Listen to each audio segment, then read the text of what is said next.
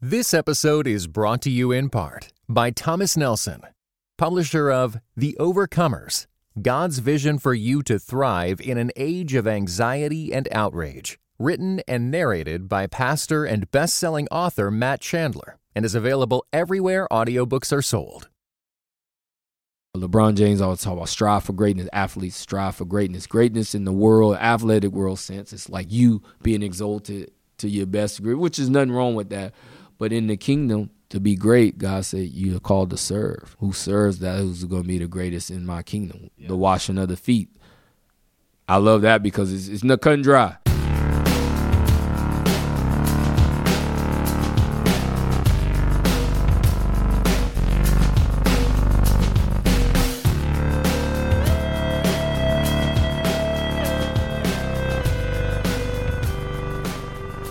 Hey everybody, welcome to The Calling. I am Richard Clark, an editor for Christianity Today.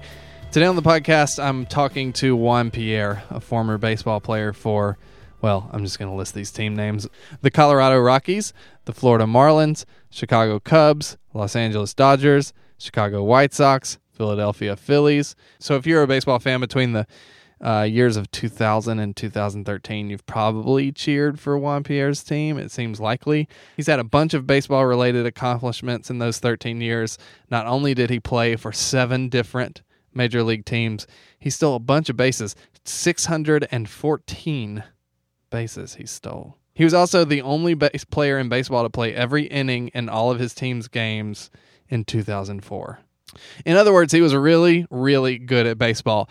Even still, maybe more important than his baseball accomplishments, during that period of time, he had also met his wife, and he found Christ. Now retired from pro baseball, having learned a ton from the sport about failure and excellence, Pierre's been doing a lot of thinking about service, what makes someone truly great, and how on earth one balances the expectations of family with the weight of a world practically begging for your influence. But here's the crazy thing. Even as somewhat of a celebrity, Pierre finds himself fearful not so much of losing his platform, but is failing to tell his friends and family the whole truth about Jesus. Today on the podcast, we talked to Juan Pierre about those things and more. But first, I wanted to tell you about CT Magazine. So CT Magazine is the way that we support this podcast by you subscribing to it. If you wanted to read an article about play and sport and why those things are good and important, there's a really good article in our summer issue, which you will only be able to read if you're a subscriber. It's called "I Wasted My Time with This, So Should You," a theology for the dog days of summer. It's by our editor-in-chief, Mark Galley. Please check it out. It's really good. Christianity Today magazine offers redemptive yet honest coverage of the people, events, and ideas shaping the church and culture. And as a subscriber each year, you'll get 10 award-winning print issues, tablet versions of each issue, full web access to ChristianityToday.com, and online archives dating back to 1956. We've got a special page for you that will allow you to get a discounted subscription plus a bonus download created especially for our podcast listeners. Just go to orderct.com/thecalling. That's orderct.com/thecalling to subscribe. If you do that, you'll be supporting thoughtful, essential journalism and helping us to continue to produce episodes of The Calling every week.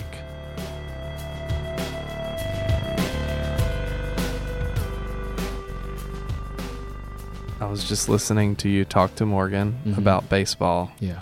I love talking about why people like certain sports. Yes. I'm not a sports person, really. Mm-hmm. Like, I like baseball at times. I don't watch it a lot. Yeah. But when I do watch it... Are you from Chicago?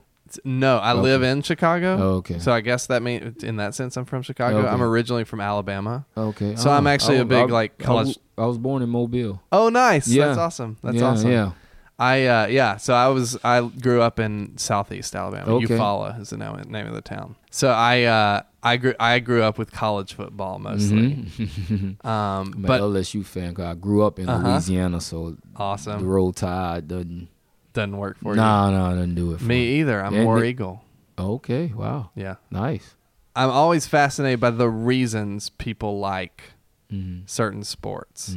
What do you like specifically about baseball? Like, what drew you to baseball? Number one, my dad, and I had an older brother that introduced me to it, and we would just play wiffle ball, backyard, 3-2 count, World Series, just dreaming type deal. And the baseball it's such a hard game. You have a round ball and a round bat, and you're trying to square it up. Yeah. One of the hardest things to do in sports.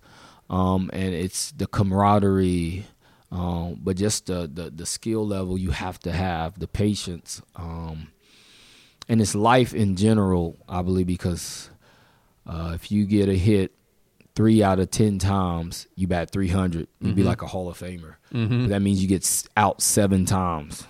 Like, you fail, it's a game of failure. Like, you're gonna fail. Yeah. Like, no doubt about it, you're gonna fail. You bat 300.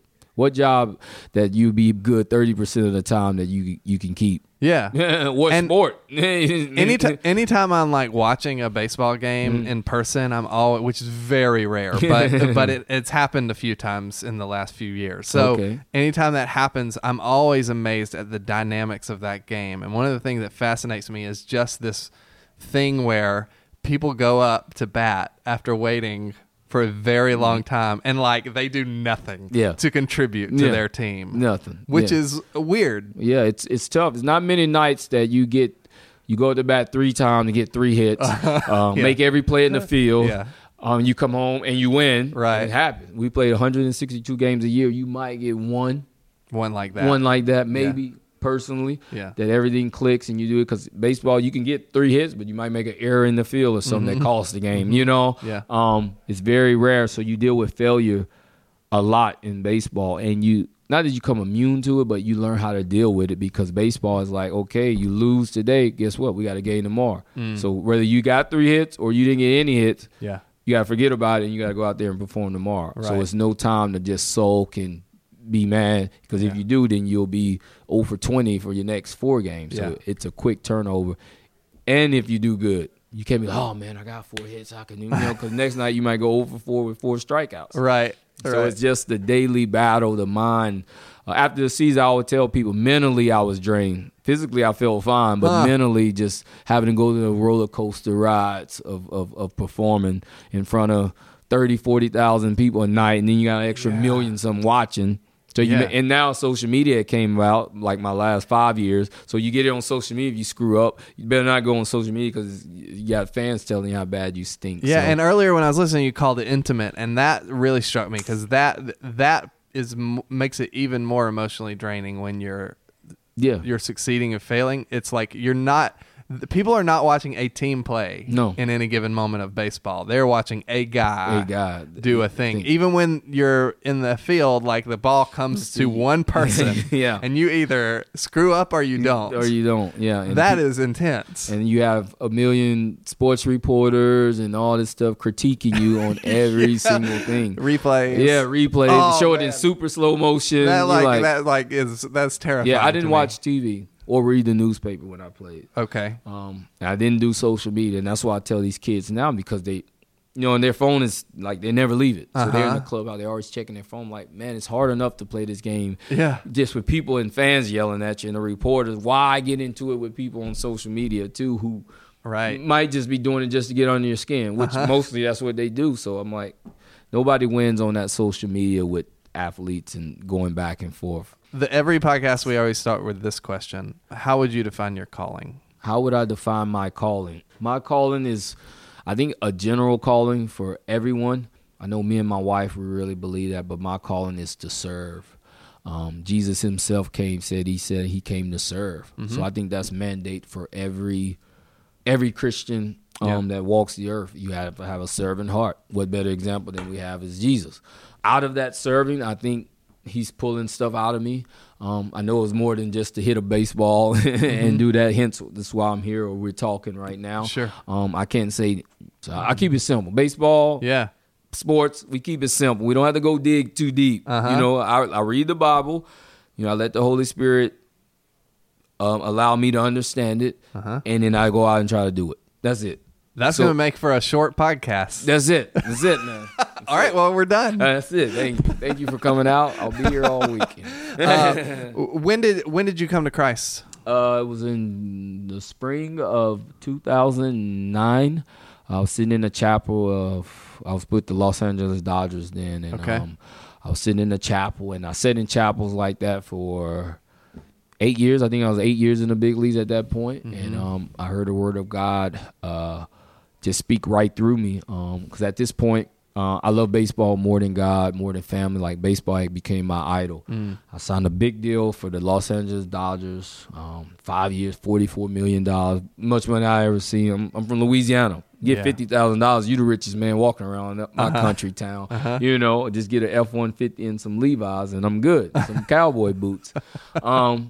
And at that point, I played 5 straight years. We played 162 games a year. Okay. So 5 straight years of that. That's over 800-some straight games. And in 2008, I was set on the bench. Didn't know what was going on, but that's when God started dealing with me, calling me to himself. Yeah. I didn't know it at the time, and then struggled through that 08 year. Wasn't playing that much. Ended up getting hurt the first time, and that all season opened up the Bible for the first time. And I was like, wow. I didn't understand nothing in it. Yeah. Like, I can't even pronounce these names, but I just kept reading the Holy Spirit. I know now the Holy Spirit kept me saying, keep reading it. And then in 2009, I'm sitting in chapel like I did for 8 years, just, listen, pray for some hits. You know what I mean? Pray, don't strike out. That was the motivation for you going to chapel, was just yeah. And I grew up Catholic. Favor. I grew up Catholic, so, going to church, every Sunday, you kind of feel. Kind of doing the motions. Yeah, you're doing the ritual type. Routine type deal, right? And that's what it was, because it's hard for us to get to church because we played every Sunday like at 1:00, which means we had to be there to feel like 8 or 9 in the morning. So the chapel started talking, and I'm like, man, it started like cutting right through me. I'm like, wow. I'm touching my teammates. Hey, man, you hear this? They looking as dumb as I looked for 8 years, so I'm like, oh, this is weird. Yeah. So I started talking to the chaplain, and he started meeting up, discipling me, and I ended up giving my life to the Lord in that spring of 2009. Okay. What was it about that story that struck you? Do you remember? Do you remember or what was it that in that chapel service, or was it just? He gave now I think it was number one. I think it's just my time to hear the word. Okay. But he was going over looking at yourself in the mirror, and God having to mold you and break you down and do all these things for his image. Yeah. Like, you see yourself, but he was like, he wants you to see God's image in you. So he has to wrestle and break. I just remember that. And that's where I was at in my life. I'm like, oh, that sounds just like me right now. Yeah.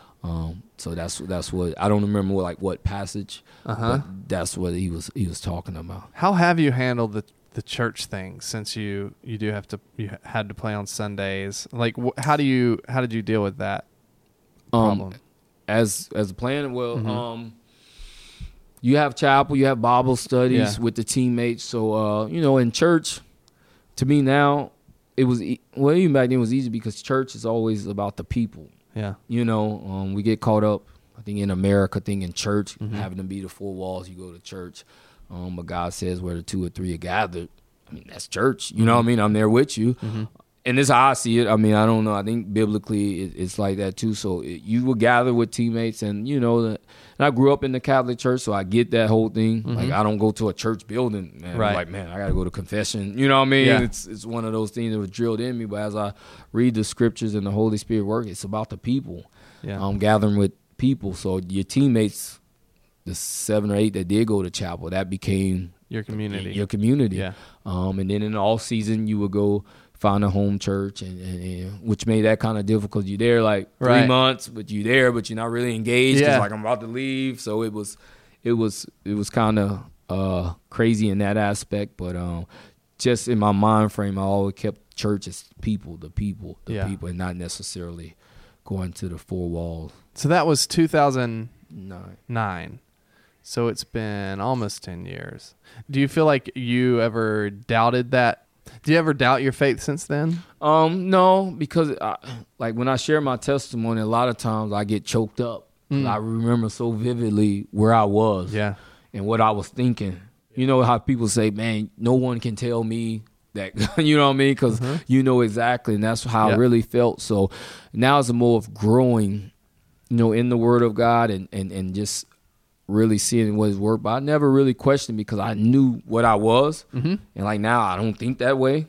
And I know it was all God, because if it was in my own power, I wouldn't drew it. I would have had less sleepless nights and crying and all this stuff as he was breaking me down and doing all this stuff. So never questioned it, because like I said, I vivid, like even just thinking about it, I can get chills. 'Cause I remember vividly sitting on the bench opening day. Right. I think I was making $10 million that year in Dodger Stadium, Chavez Ravine, the mighty Dodgers team that Jackie Robinson played for. Yeah. You know, Sandy Koufax, all this history. And I would have to go in the clubhouse because I didn't want people to pan the dugout and see me crying on the dugout. Huh. You know what I mean? And I can never forget that. In our broken world, it can be hard to see how Jesus is at work making all things new. That's why every day, CT testifies to the reality that Jesus is alive, transforming his world and bringing his kingdom to bear through redemptive storytelling and global reporting. Whether it's a pastor in Brazil who uses CT in Portuguese to lead his ministry, or a young believer who wants to think biblically about our culture, CT comes alongside believers to illuminate what it looks like to follow Jesus in today's world. Jesus is transforming his world. CT is equipping his church. Give a gift of $20 to provide 150 more people with redemptive storytelling, global perspective, and thoughtful podcasts. Give now at moreCT.com/equip. So it seems like God saved you because of that. God used that struggle to save you. That baseball related struggle, like a lot of struggling with failure and just like success and those sort of things.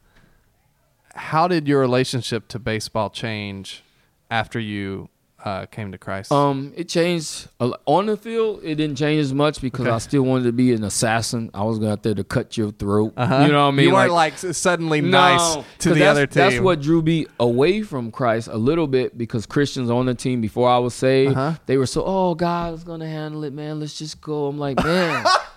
Like, are you kidding me with this? So I actually started a T-shirt and stuff. It was called Beast Mode. And it started first before I was saved. And then actually, after I got saved, I put the T on the beast as a cross. Because after I started reading the Bible for myself, I'm like, Jesus was a beast.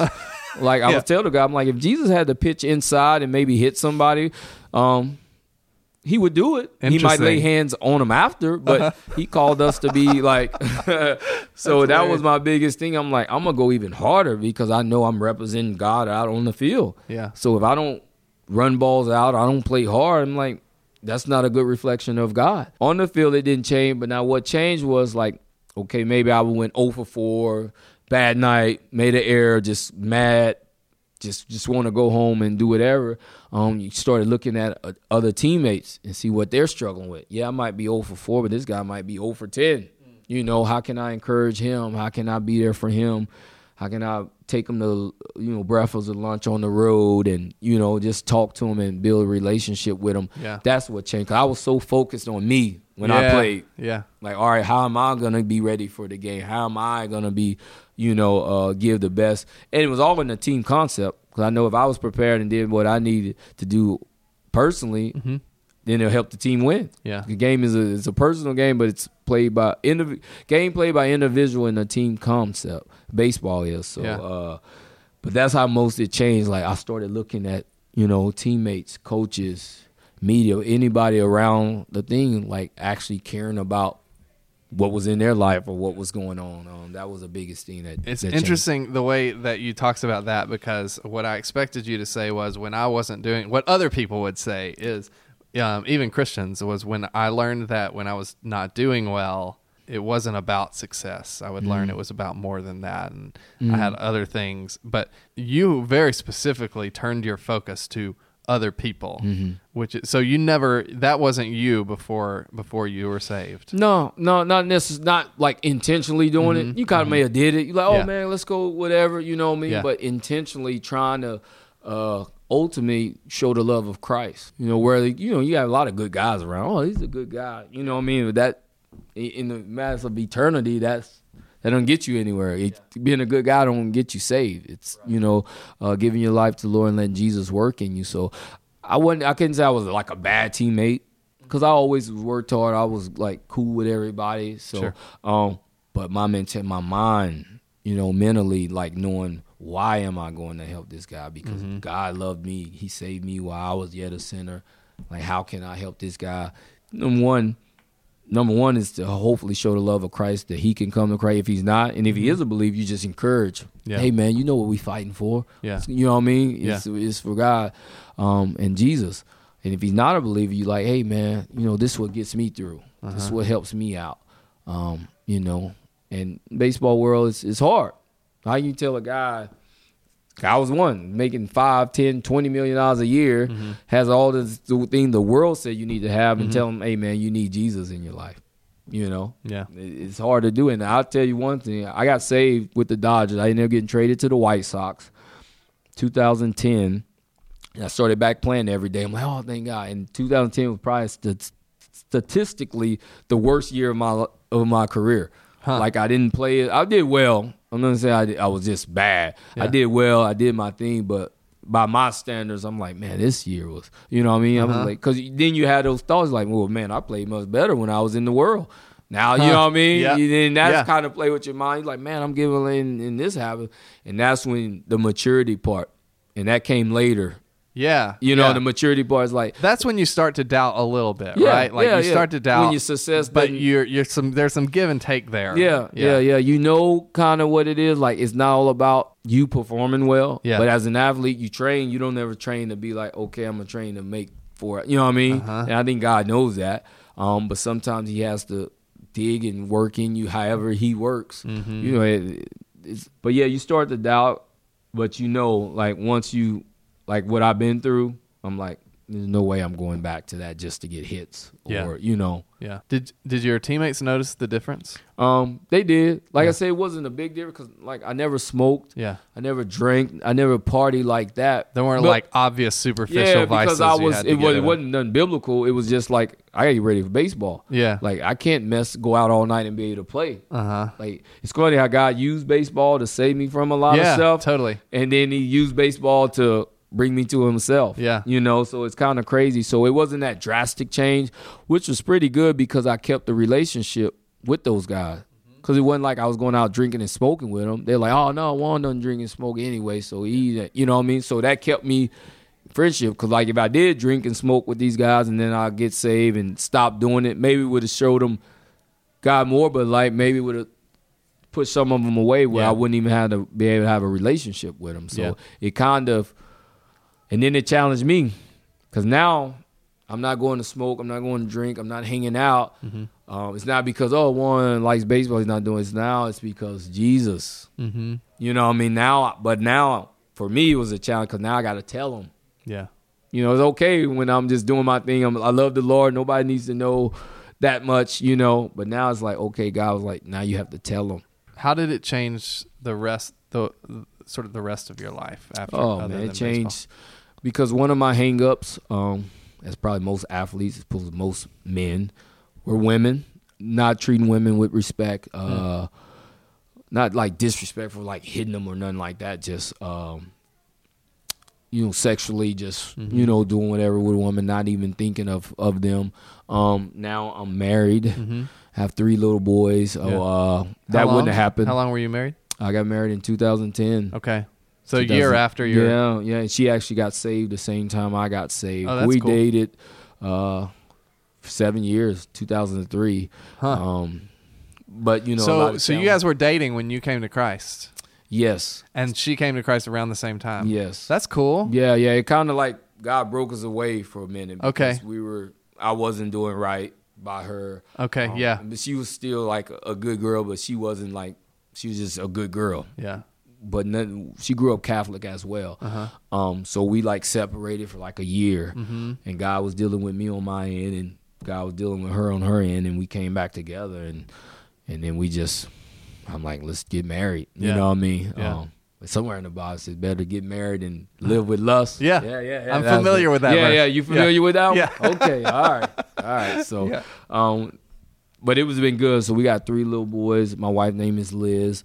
She actually worked for the Marlins in 2003 to 2005 when I played for them. She was in like the marketing department. Yeah. So But that's one big way. Right. And that was the one testimony for a lot of my teammates that I invited to the wedding. They're like, Juan's getting married? Like, I was a big advocate of never getting married. Yeah. Like, I'm never getting married. Yeah. You know what I mean?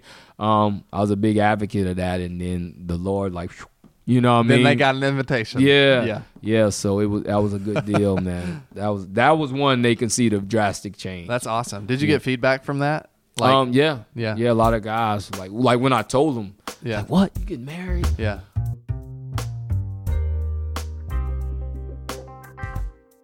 Hey, everybody. I just wanted to interrupt this episode of The Calling to tell you about another podcast that is part of Christianity Today. It's called Quick to Listen.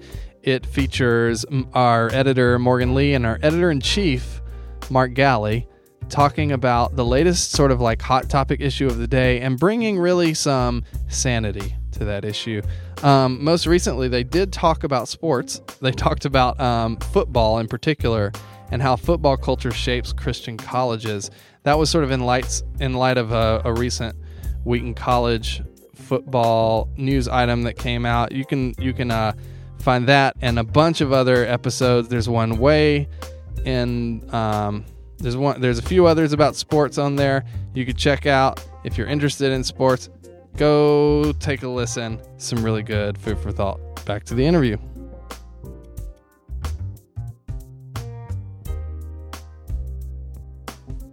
So, who was the person who like most inspired you, not just in baseball, but in general in working out your calling? Pastor Chad, that's the one. His name is Pastor Chad Johnson. He's a white dude from Arizona. Uh-huh. So Chad Johnson is a famous wide receiver called Ocho Cinco. He played for the NFL alone, so we call him Ocho just to mess with him. But he was the chaplain that gave that message, and he walked me through a lot of scriptures. We'd go eat a lot. Just helped me understand the Bible. Led me to the Lord, and really grateful for him. I got a pastor now in my home church, Pastor York. Spoke a lot of truth in me, loved on me, modeled husband that loves his wife and his kids. I saw that in him. So those two guys basically, as far as spiritual, really, really helped me come along and mature in my faith. Do you have a lot of like Christian friends in the baseball world? Some. Yeah. Yeah, guys I played with and guys maybe that of a Christian, because they had a big conference every all season called PAO. All the Christians from baseball would come to a conference. Well, not all, but guys that would want to come. So you get to know guys. But yeah, you definitely have. I have more friends that's not saved, I would say that though, than saved in the baseball circle. This hasn't come up yet, but I just got like someone just started listing things that you do in addition to all the stuff you've talked about so far. It's an impressive list. Like, it sounds like you do a lot of service that you're maybe hesitant to talk about, but it seems like to me like you do a lot of stuff that you're paying back in some way. Yeah, like I said, or paying it forward. I guess. guess. Paying forward. It's one of the things when I read the Bible, like we're talking about, our calling is serving. I think that's the heart of me and my wife. My wife definitely has a heart to serve, especially the homeless. She's worked in a homeless shelter before we got married. So we go out, with our church Tuesdays and Fridays and pass out meals to the homeless, pray with them, share devotion with them, just do whatever we can. And I get it a lot because it's in Miami, so a lot of people, because we just go right on the street, no fanfare. Yeah. Tell the guy no Instagram tweet, none of that. Just go out there. You don't have a camera crew following have a you? camera and selfie with this homeless guy, tell him, hey, look at me, I'm serving. You know what I mean? That's why I don't really like to talk about it. But that's just the raw part of it, is like we just go out, peanut butter and jelly, we started, and people come along and now cook and do that stuff. But it's a matter of us serving. Like, okay, how can I help this person? Like, we have need, we have an abundance. And even we didn't have abundance, like the serving part of it, I think God modeled it the best, man. Jesus modeled it the best. He came to serve. He said, who's the greatest in the kingdom? LeBron James always talk about strive for greatness. Athletes strive for greatness. Greatness in the world, athletic world sense, it's like you being exalted to your best degree, which is nothing wrong with that. But in the kingdom, to be great, God said you're called to serve. Who serves that? Who's going to be the greatest in my kingdom? Yeah. The washing of the feet. I love that because it's not cut and dry. Yeah. You know what I mean? You don't have to go too deep in there. The man washed his feet, and Jesus washed the feet and said, hey, I'm giving you an example. You go out there and do the same just as I've done to you. So that just having that servant heart, do stuff on the kids with the basketball courts. I love basketball like my first love. Right. I just didn't grow any. So I'm like, I better try to give baseball a shot. We go hoop out on the courts with these kids, kind of in the hood. Afterwards, we do a devotion that led to them coming over to the house, us loving on them. A lot of guys didn't have dads. In the middle of, you have probably drugs being sold out there, and, it's not a good environment, but these guys, we get anywhere from 15 to 20 guys come here to gospel. And it's all God, because I know it's not nothing I'm saying that would spur somebody to come hear me talk. Yeah. Because I'm not a graceful speaker. I'm blessed with that. Hey, I just see it in the Bible, and I try to do it, man. Right. But it's just about serving. What was your family life like? Good. I had a mom and a dad. My dad was Catholic. My mom was Baptist. Okay. But we was raised Catholic. They're still married. They've been married 40 some years now. I lost count. Yeah. Got a brother and a sister. But like I said, we grew up Catholic, so we know of God. We did the sacraments. We did all the Holy Communion and all that stuff, but it was never no personal relationship. Yeah. But I had a mom and a dad. Had a good childhood. I didn't live in the projects or nothing like that. My dad worked for Bell South, which is like AT&T now. Yeah. My mom was a preschool teacher, so we didn't have a lot, but I didn't never want anything as a kid. I didn't get the Jordans or nothing, but right. Yeah. You just get some regular Nikes, okay? I'm all right, mom, dad, but that's basically my childhood. Since you came to Christ, what has been your biggest struggle? Just to consistently walking with someone, because you hear how to try to disciple people as I was discipled, how I was, especially with wife and kids, and you try to balance that because you got to take care of home, but God calls us to go out, so it's that fine line. I think not fine, but being there for your wife and your kids, and also going out and minister and helping others. I think that's the one I'm trying to pray for wisdom and discernment, because a lot of stuff I want to do in my mind, but I'm like, oh, well, I'll be, you know what I mean? And, talking to my wife and trying to navigate through that, so to speak, but keeping the servant heart once again, but knowing when and when not to do it, because it tells you can't go out there and not save others, but be a light to others, and you can't take care of your own home and be there for your kids and family. So you're dealing with the tension of the potential of reaching out to a bunch of people, right? Having access to a lot of people who want to listen to you, right? But then having your own people here, that's a thing that I feel like under the surface I'm sensing from a lot of people that I talk to who have bigger platforms, is that whether they say it out loud or not, there's clearly a inherent tension of spending all the time. That opportunity is really tempting, right? That opportunity to do the work of God, even good work, right? Outside of the home, outside of the family, can easily, it seems draw people away. Not away, but and shift focus. And me, it's not like me, I'm trying to inspire to be like this great whatever. It's just, like I said, I can be content with just being at the basketball court and the homeless, but just being maybe more available to them. And I think Francis Chan spoke on it about your family, the family and your wife it's missional. It's a byproduct, the happiness, the love, it's a byproduct, but your main focus as a couple is on God and being a mission for God.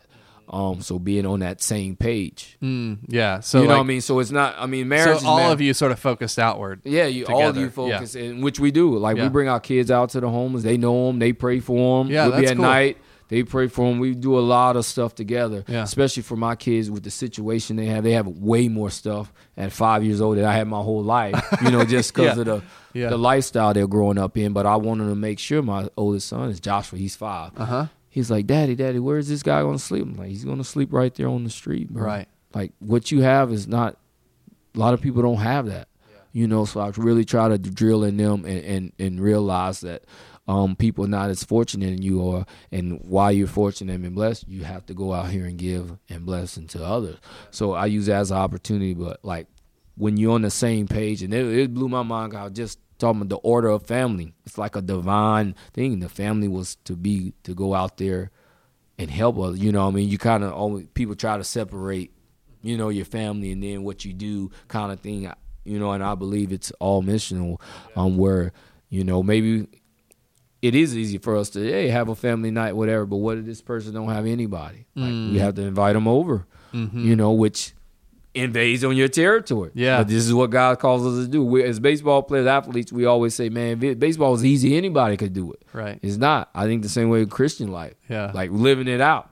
If it was easy, everybody would be doing it. Yeah. It's not. It's that sacrificial giving of yourself. Okay, you say, Saturday I'm going to go out. Okay, you play out that Saturday, which is great. But what about if you get the phone call where you just with your, you know what I mean? And you're like, I need, this guy really, and she's like, I get it. Yeah. Bring him over. And sometimes you have to say no. It's not.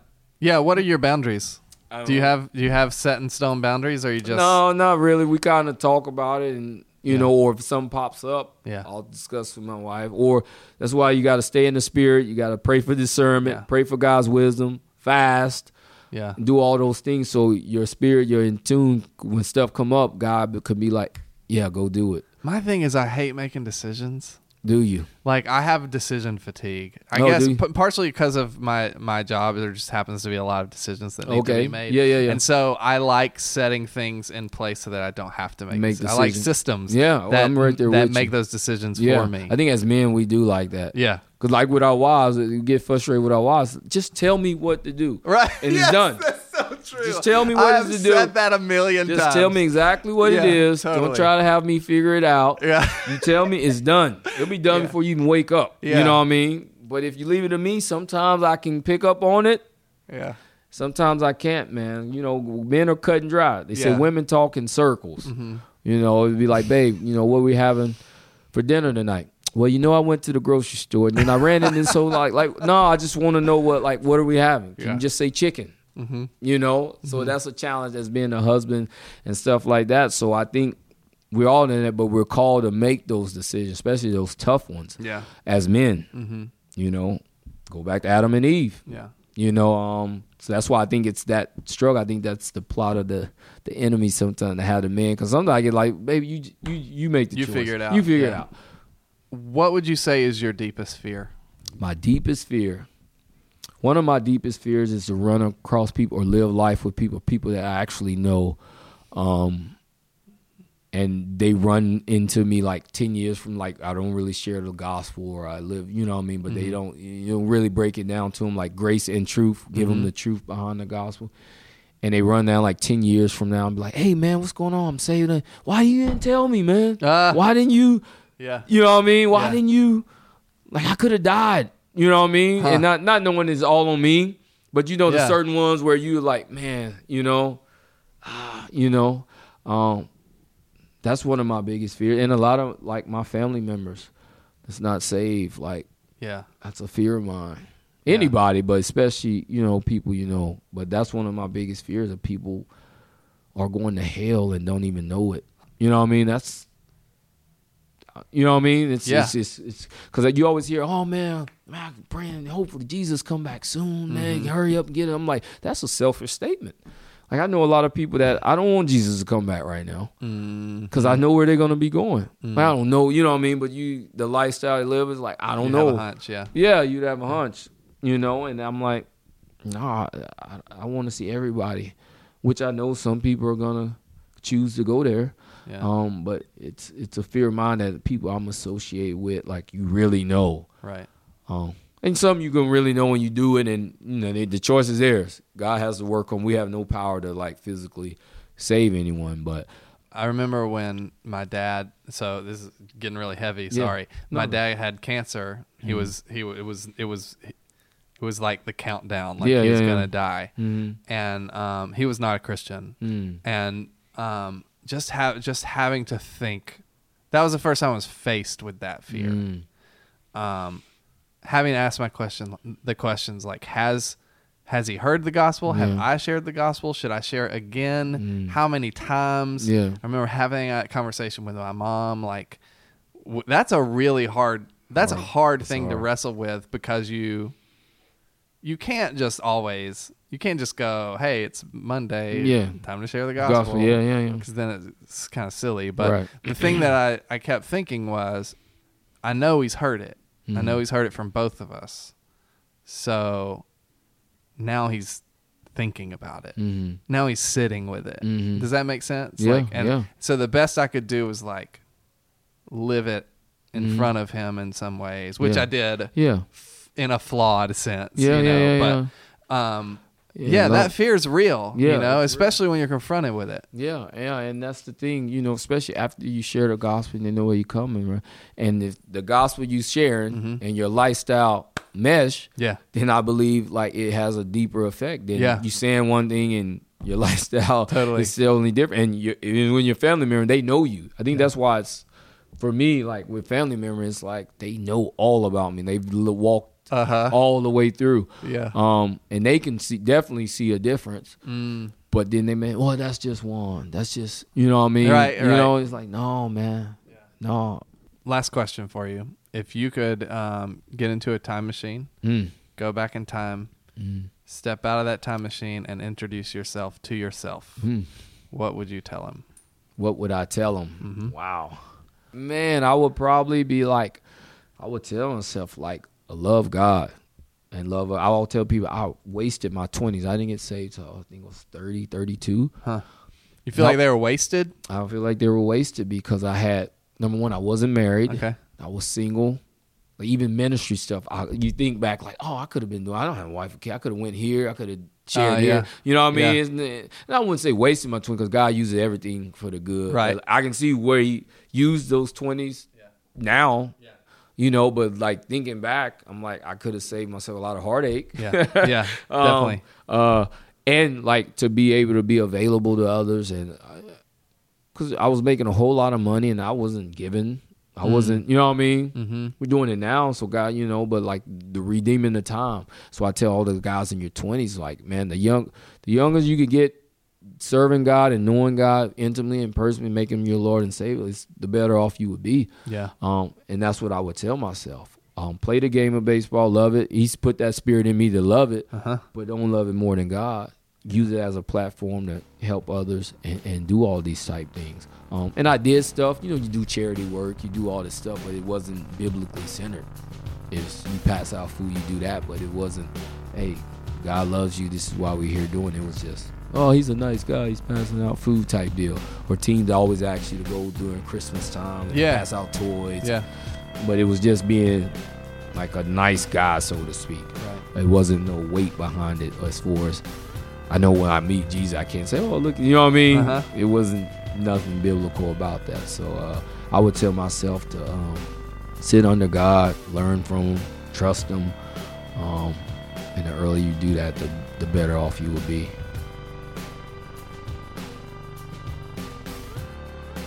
You've been listening to The Calling. Juan Pierre can be followed on Twitter at JPBeastMode. Remember to rate and review the show on iTunes. It helps us a lot. The Calling is produced by Richard Clark and Morgan Lee. It's edited by Jonathan Clausen. Theme music by Lee Rosevere, used under Creative Commons 4.0.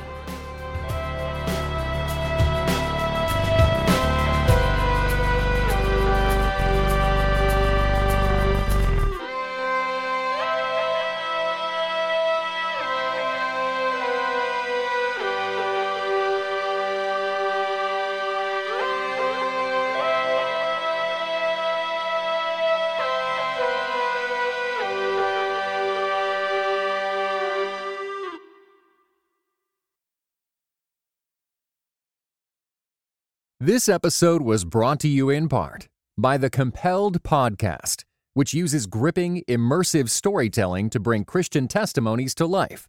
Listen to missionaries, addicts, martyrs, and more who have seen Jesus at work in unbelievable ways. Listen on your podcast app or compelledpodcast.com.